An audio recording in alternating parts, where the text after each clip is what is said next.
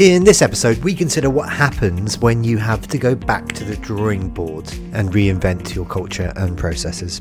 My guest this time is Dr. Phillip Meade, co-founder of Gallagher Edge, and he's also Associate Director, Spaceport Integration and Services at NASA Kennedy Space Center. After the 2003 Space Shuttle Columbia explosion, Dr. Meade was tasked with revitalizing the culture at NASA. Listen as Dr. Meade talks through why an effective culture is absolutely key to accomplishing overall business goals. Phillip also offers tips for business leaders looking to explore culture as a concept, including what are the results for a business of having a high-performing company culture, 3 habits of excellent leaders, and what it takes to be an employee at NASA, beyond a willingness to be shot into space, of course.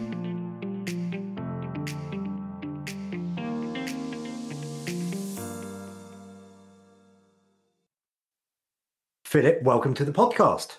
Thank you, Bill. I'm very happy to be here. Okay, so let's set the context then beyond the wee introduction there. Following the Space Shuttle Columbia accident, Dr. Meade was asked by center leadership to develop a plan for the organizational and cultural changes necessary for return to flight at Kennedy Space Center. Serving as the Kennedy Space Center change manager, Dr. Meade employed some pretty new techniques to align organizational systems, processes, and leadership behaviors to drive sustainable change. Dr. Meade developed the strategy and led the implementation of an integrated and comprehensive framework for change management there. And under his leadership, the organizational and cultural changes instituted at the Kennedy Space Center were recognized as the benchmark for the entire agency. I mean, this is so impressive. Phillip, can you just start by telling us a bit more?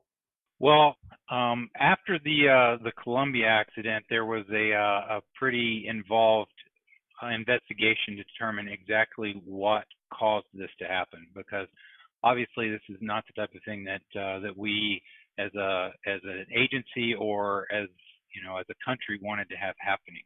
Losing 7 astronauts and a space shuttle, and so at the conclusion of this exhaustive assessment of the accident and its root cause analysis, the Accident Investigation Board concluded that the culture and organization of NASA had as much to do with the accident as the foam that fell off the external tank and hit the shuttle. And so as a result of this, the space shuttle fleet was grounded for close to 2 years, and we were told that we weren't allowed to launch again until we fixed those organizational and cultural changes which had led to the accident in the first place.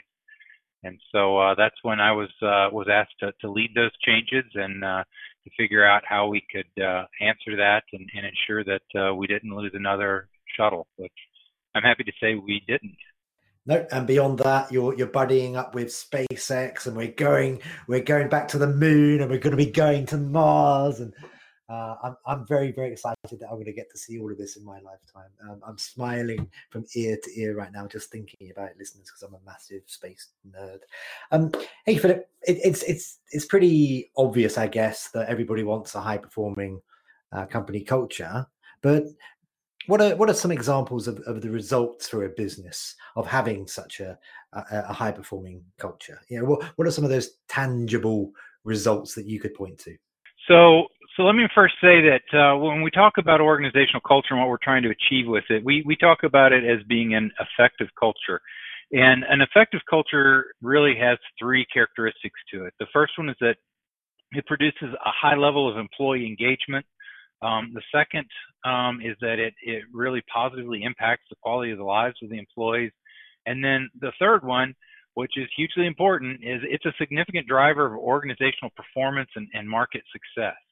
And so when we talk about what are some of the outcomes, the first 2 is just having an organization that is fun to work in, where people enjoy what they're doing, where it feels good to come into the office, and the unnecessary conflict and strife is not there to slow things down.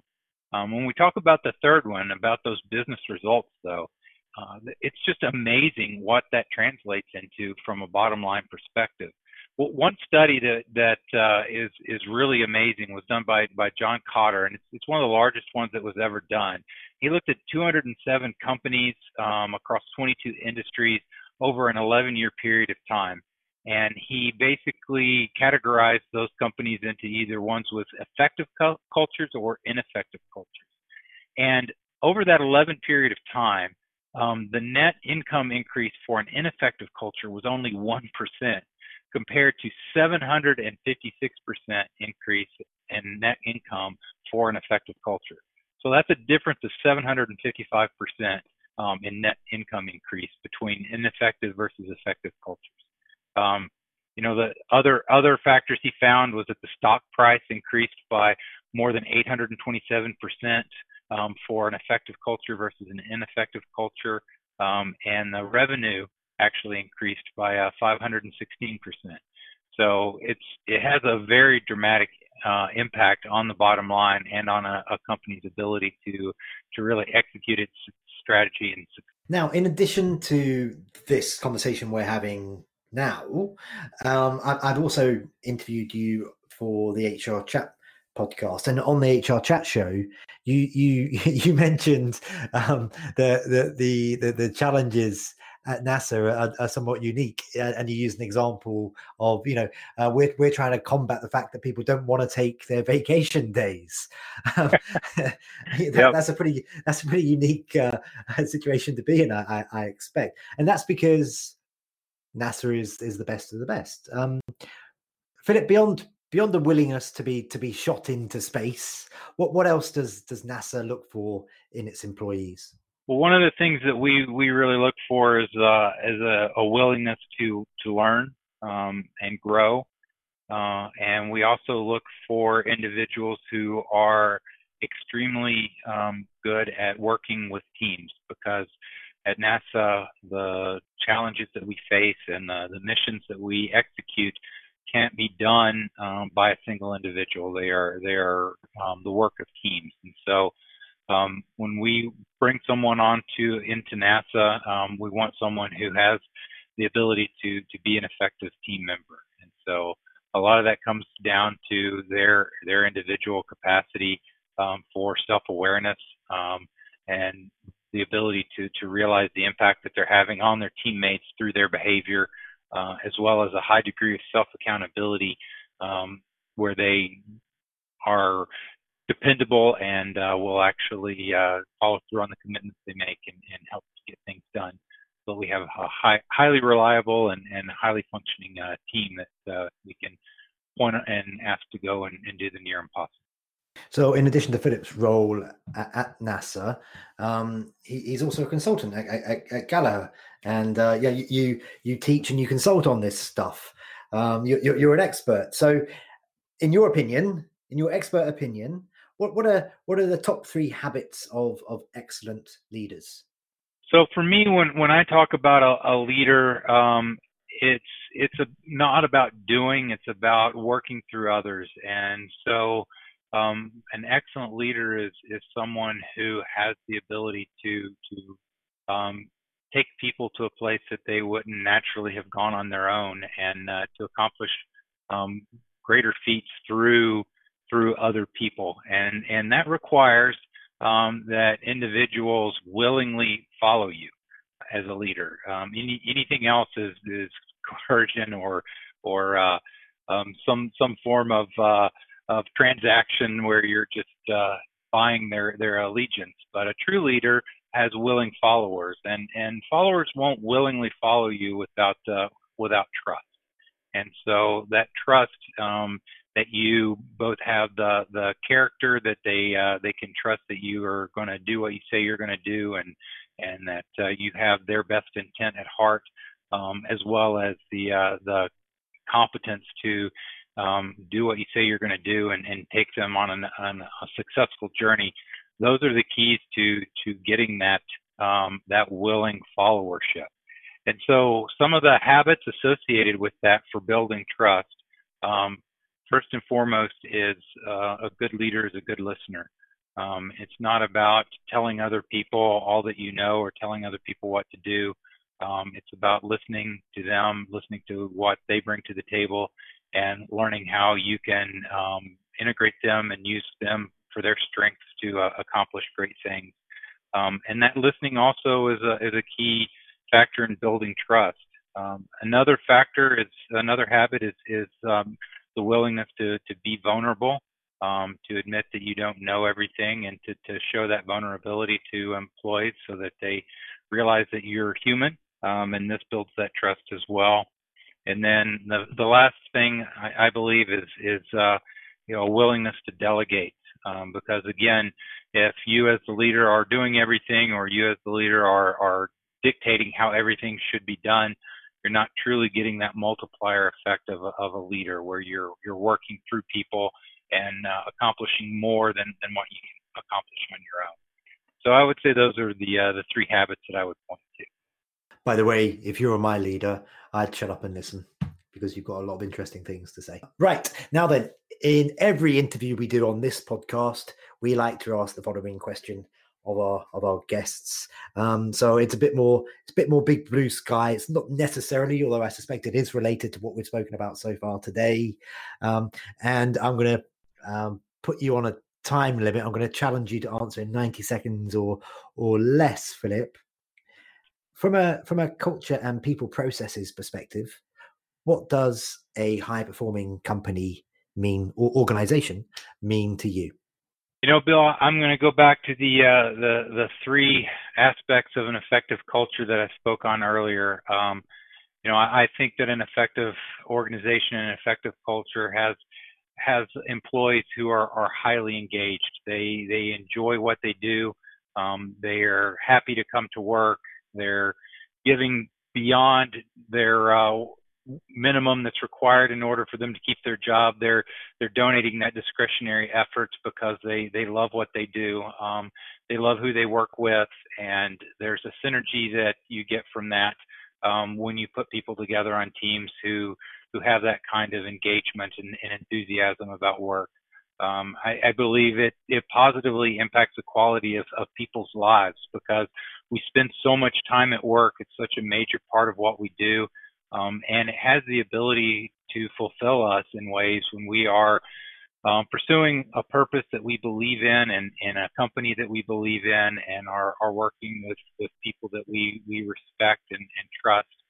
It really creates a positive impact on our lives, and studies have shown that it literally has a positive health impact. And we are healthier and happier individuals when we work in that. And then finally, I believe that it is absolutely a significant driver of organizational performance, that when organizations have cultures that are aligned with their strategy and are truly effective, that as we saw from the Cotter study, it has the ability to really ramp things up. It's similar to pushing a child on a swing, and when you're pushing in the right time and at the right direction, it just naturally helps the child to move higher and higher without a whole lot of extra effort going into it, and that's what an effective culture feels like as an organization. Wonderful. And finally, for today, how can we learn more? How can we learn more about you? How can our listeners connect with you? And also, how can they learn more about Gallagher? So the easiest way to learn more is to go to our website, www.gallagheredge.com. You can connect with us through the website there. We have an online video platform that you can sign up for, where you can learn more about the concepts that I talked about today, and the tools and processes that we use to transform organizational culture. And you can look for our book, which will be coming out soon, which is The Missing Links, and that should be available this September. So be on the lookout for that, and should be coming to Amazon or a bookstore near you very soon. Well, I don't think we've really spoken about your book yet, so I'll tell you what. Let's just take another 30 seconds here. The Missing Link. Can you, in 30 seconds, just summarize what people can expect if they go to Amazon and get a copy?